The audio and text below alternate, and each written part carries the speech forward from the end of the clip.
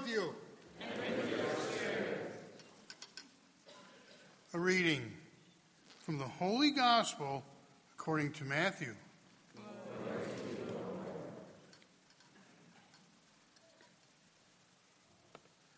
This is how the birth of Jesus Christ came about.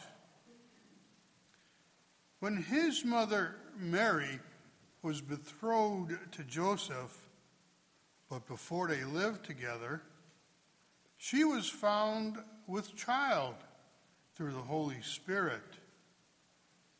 Joseph, her husband, since he was a righteous man, yet unwilling to expose her to shame, decided to divorce her quietly.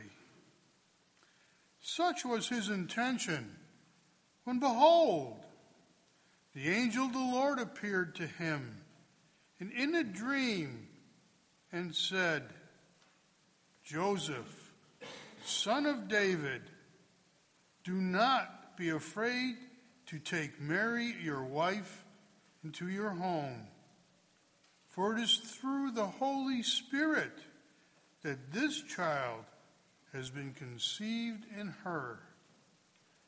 She will bear a son, and you are to name him Jesus, because he will save his people from their sins. All this took place to fulfill what the Lord had said through the prophet. Behold, the virgin shall conceive and bear a son, and they shall name him Emmanuel, which means God is with us. When Joseph awoke, he did as the angel of the Lord had commanded him, and took his wife into his home. The Gospel of the Lord. Praise to you, Lord Jesus Christ. If you read any of the great epic poems, which is the Iliad, the Odyssey, the Aeneid, the prologues are powerful. You know something is going to happen. The descriptions have authority. There is something greater than human, something beyond our experience taking place. These aren't simple people. These are heroes, and we're meant to know it. Not so with the gospel. Matthew, Mark, and Luke aren't like that. Because the evangelists aren't writing about myths. They're writing history. Sacred history, salvation history, the history of faith, the history of God, but still history. And sometimes it seems as though they're understating the reality. You would expect a great deal more. Today's gospel, for instance. This is how the birth of Jesus Christ came about. Is that all? Not, this is how the birth of the creator of the universe came about, or the creator of heavens and the earth, or the one who sustains everything in existence, without whom we would all lapse into non-existence. This is how the one who moves the stars, since everything that moves is moved by another, and there can't be an infinite series of movers. But no, this is how the birth of Jesus Christ came about, and that's all, one sentence. And the next sentence is even more striking. When his mother Mary was betrothed to Joseph, but before they lived together, she was found with child through the Holy Spirit. That's the incarnation? One sentence to describe God becoming man? I was saying to our service before Mass, there's no trumpet, no thunder, no lightning, just a simple statement that God has become man. in the womb of the Blessed Mother. Here again, the simplicity of it all. You would expect a great deal more, but that's the way the evangelist puts it. We see that all the way through the gospel. I often marvel that the crucifixion is a phrase, not even a complete sentence, a phrase. But here we are told something we can't understand, something beyond our comprehension, something we can know, we can understand that it happened, but what does it mean to us that the Holy Spirit comes upon her and the second person of the Trinity takes flesh? What do we know it? How do we grasp it? And then, after that, we come to St. Joseph. The mystery continues, and the explanation becomes more confusing. It's one of the things about the gospel. When the evangelist tries to explain something to us, the answer is more confusing than the question. And we have that with St. Joseph. St. Joseph, her husband, we know little about St. Joseph, but most of what we know is in this gospel. Joseph, her husband, since he was a righteous man, yet unwilling to expose her to shame, decided to divorce her quietly. Imagine what was going on in the mind of St. Joseph. He was confused.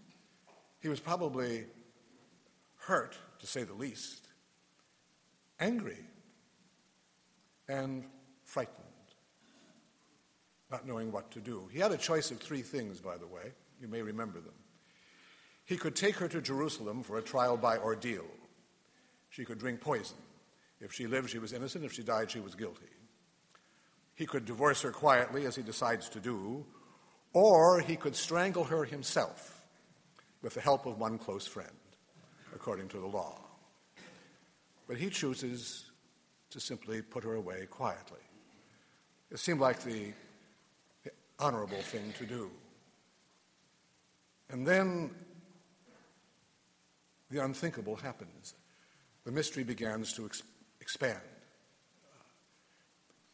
Such was his intention when, behold, notice that word comes up so often in Scripture, behold. In other words, commanding us to pay attention to this. The angel of the Lord appeared to him in a dream. Again, the simplicity. There is no dramatic explanation or description of this. It's simply said in a declarative sentence, as much as we would say, the dog left the house and went out into the yard. It's just a simple sentence. The angel of the Lord appeared to him in a dream and said, in a dream, I think I've said it before, I've often thought that St. Joseph ought to have been an insomniac. Every time he goes to sleep, an angel appears to him telling him to do something completely incomprehensible and to do it at once. And said, Joseph, son of David. He addresses him with a messianic title. Joseph, son of David, do not be afraid. The first person in St. Matthew's Gospel who was told not to fear is St. Joseph, because he was afraid of what was happening to his life, afraid of the chaos that was coming upon him. Remember, he loved this woman, this girl actually, probably in her mid to late teens, and he was now frightened. And the angel tells him not to fear. That's the first word from the angel so often, naturally. We are told that when archangels appear to us that we are naturally going to be afraid. Angels are imposing creatures. There was one philosopher who said, if an angel ever appears to you in the form of an angel, you'll know it because of what they are. Zechariah was afraid. The first thing the angel said to him was, do not be afraid. The Blessed Mother, too, do not be afraid. You have found favor with God. And now to St. Joseph, do not be afraid to take Mary, your wife, into your home. Now comes the explanation that St. Joseph can understand. For this child, it is through the Holy Spirit that this child has been conceived in her. What does that tell St. Joseph? Nothing. How can he understand that? That through the Holy Spirit this has happened. So he doesn't really receive an explanation. The angel tells him what has happened, but doesn't try to explain it.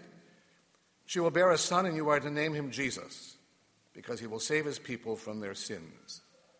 The explanation expands, and the confusion, or at least the difficulty in understanding, grows, doesn't it? But it's said so simply in the gospel that we take it very casually. Yes, of course this happened. All right.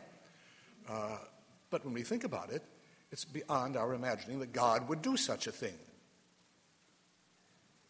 And so we are told that St. Joseph awoke, notice, and did as the angel of the Lord had commanded him.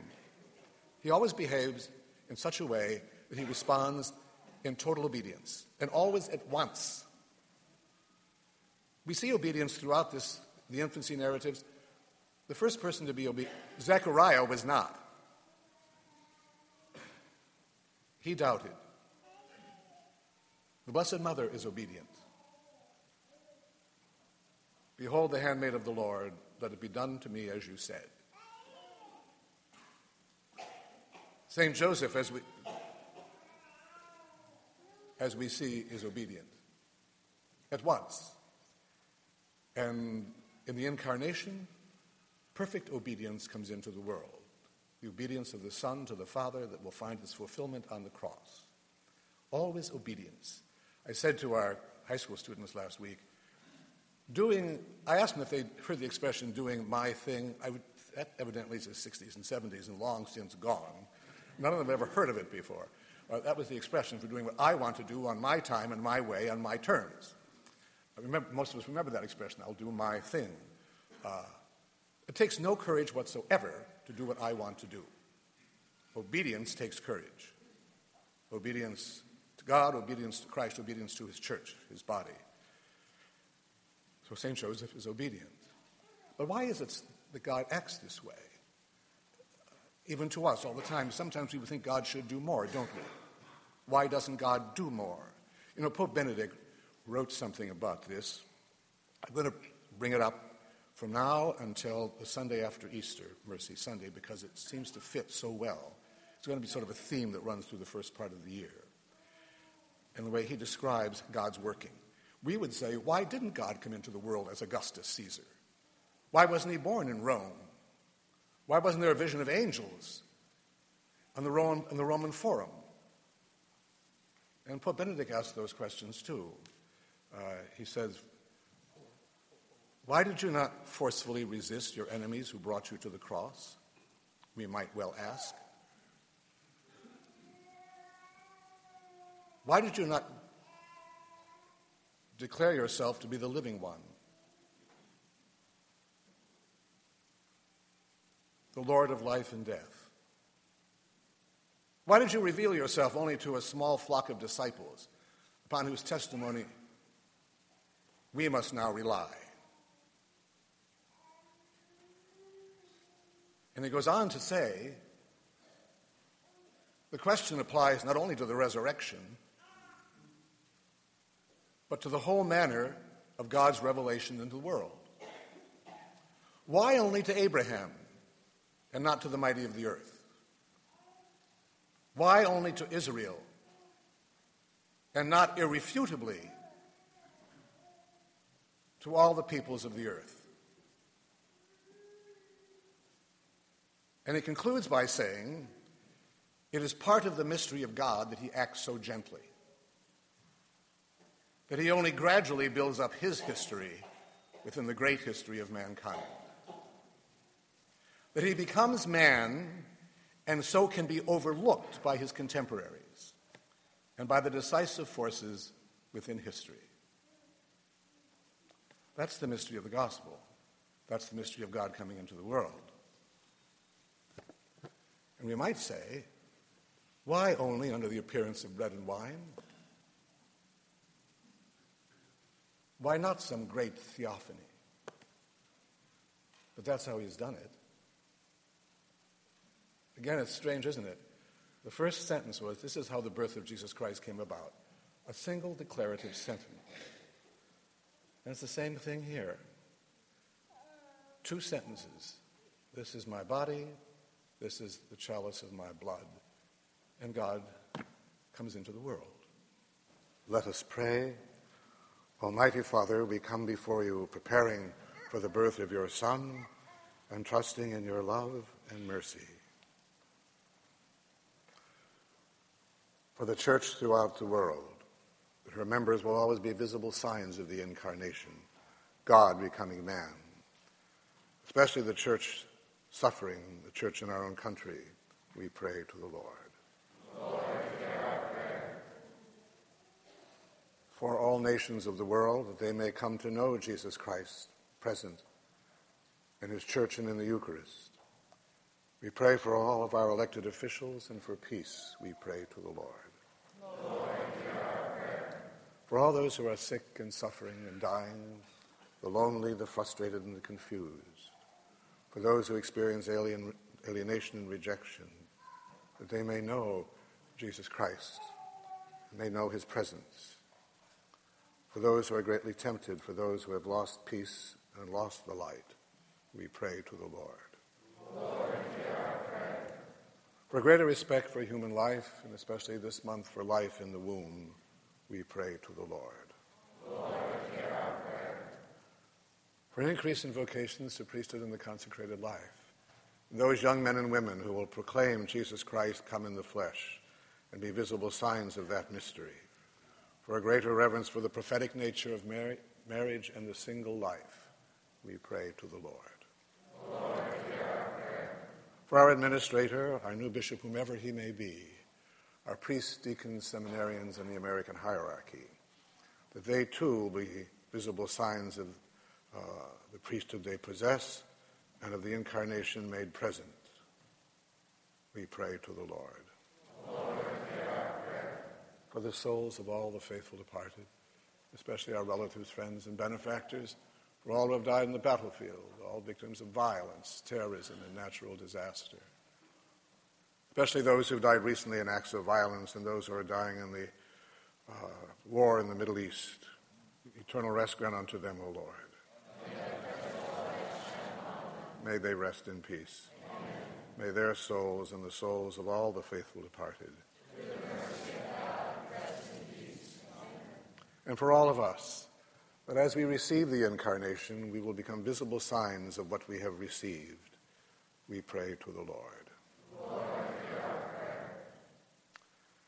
We now join our prayers to those of the Mother of God and the Mother of the Eucharist as we sing.